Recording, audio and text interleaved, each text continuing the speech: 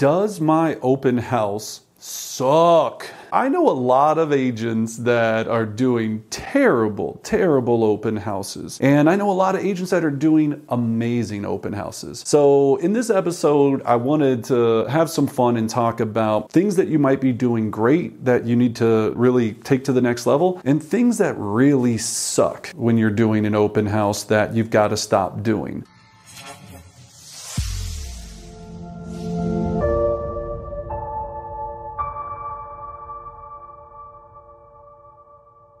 So my name is Brendan Bardick. I've been selling real estate now for 20 plus years. I've done plenty of open houses and I've been to plenty of open houses. And so we're going to talk about some of the things that are going to make this great. So number one, I put down here pre-open. The way to have a successful open house versus a sucky open house, if you will, is what do you do prior to the open house? So here's what a lot of agents in my office do that drives me nuts. They go, it's Friday. I need to act like I'm a realtor this week. So can I do an open house tomorrow for you? And I go, well, it's Friday. Yeah. Can I do it tomorrow, Saturday, or even Sunday? And I go, all right, well, our open houses start a week prior, or at least 5 days prior on a Monday, so we can pre-market that open house. Well, yeah, but I didn't do anything this week, and so I'm really struggling for business, so I'm not sure what I'm gonna do. I'm not saying that you can't do all of your pre-open house on that Friday for a successful open house on Sunday. And I know everyone that's watching this, you're going, in this market, houses are gone in less than 24 hours or 48 hours. And I say to you, that's not true, because every single weekend I see hundreds of open houses across our entire town, and we live in a very low inventory market. So there's always open houses. The second piece of this is obviously if you're getting listings and following a specific program to be successful at listings, you're always going to have open houses that need to be produced and that have success. So the pre-open becomes very important. Are you calling the neighborhood at a time to let them know that you're having the open house? Are you door knocking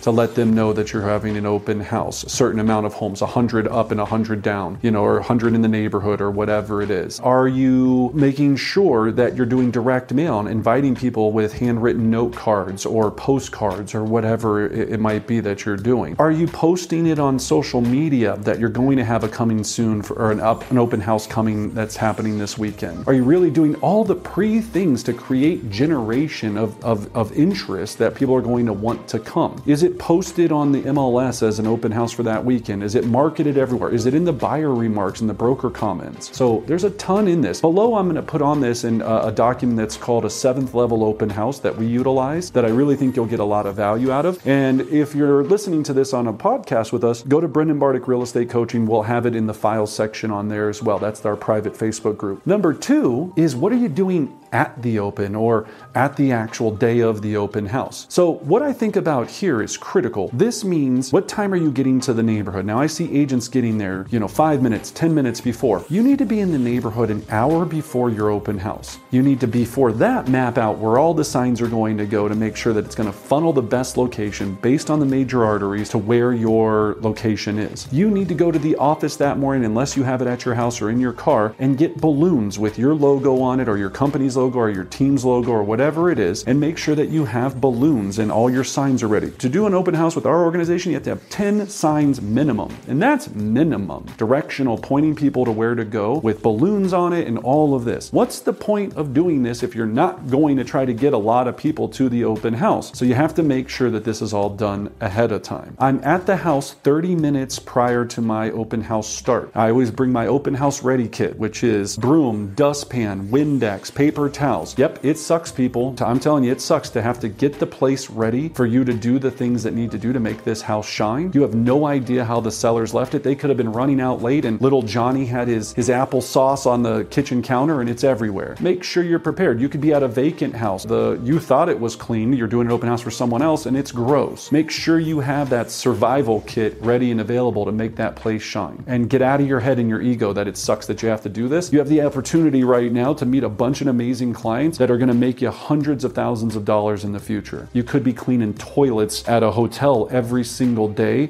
and that could be your job. You had to freshen a house up so you can make a ton of money and meet great people. That's a big piece. Now, here's a pro tip for at the open house. A lot of people bring business cards, brochures, all these things to hand out. What you really want to do instead of handing out flyers is you want to have everything laminated that you offer, and you'll show it to people, and then you go, if you'd like me to send a copy of this directly to you, all I need you to do is put down your email and your name, and I'll send that out. I'm really eco-friendly, and I'm not trying to give all of it, I don't want to have to kill a bunch of trees. I'll send this all digitally to you. I just need the correct email address, name, and phone number. Exchange of information. Instead of giving everything else out for free, you want them to give you something so you can continue to market to them and follow up in the future. Second pro tip, I require anybody that enters an open house to show me a valid driver's license. I always take down their information, and their home address is usually on their driver's license. I can then go and reverse address search that property later to find their contact information and continue to market to them. Then, of course, if you're doing a luxury one and you want to add champagne and cookies and snacks and do all these things, knock yourself out. The more value you provide, the longer people are going to stay, and the longer they stay, the more conversations they're going to have, and the more conversations they have are going to lead to building a relationship that is going to lead to you being in real estate business with them at some point. And then last is step number 3, after the open. So remember,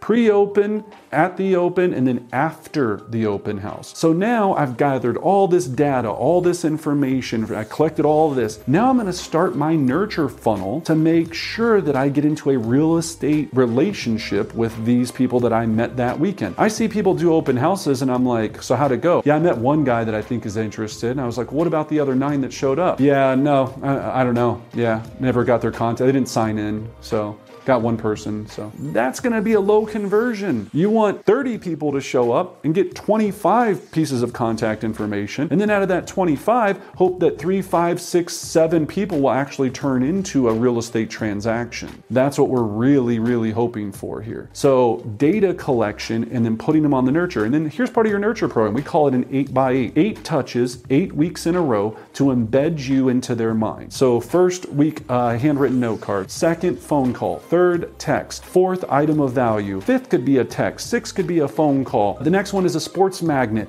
We have a whole system that we teach about this, but it depends on what your 8 things are. You've got to brand you into their mind for 8 weeks so they go, Brendan is my real estate professional. Period. End of story. So that's a simple way to think about this, right? So does your open house suck? I hope not. I hope you're doing these practices and I hope you're having fun with this, but think about those 3. Pre-open, at the open, and then after the open. And you'll have a lot higher conversion, a lot more fun with this. Instead of thinking I have to do an open house, I get to do an open house is that mindset that you're looking for. And then of course have that affirmation before every open house. Today I'm going to meet a $1 million buyer. Today I'm going to meet my next $1 million listing. It's all about meeting people. It's all about putting it in perspective. I hope you enjoyed this. Like it, leave me a comment, let me know your thoughts. Let me know what you're doing special for open houses. And as always, I wish you great success.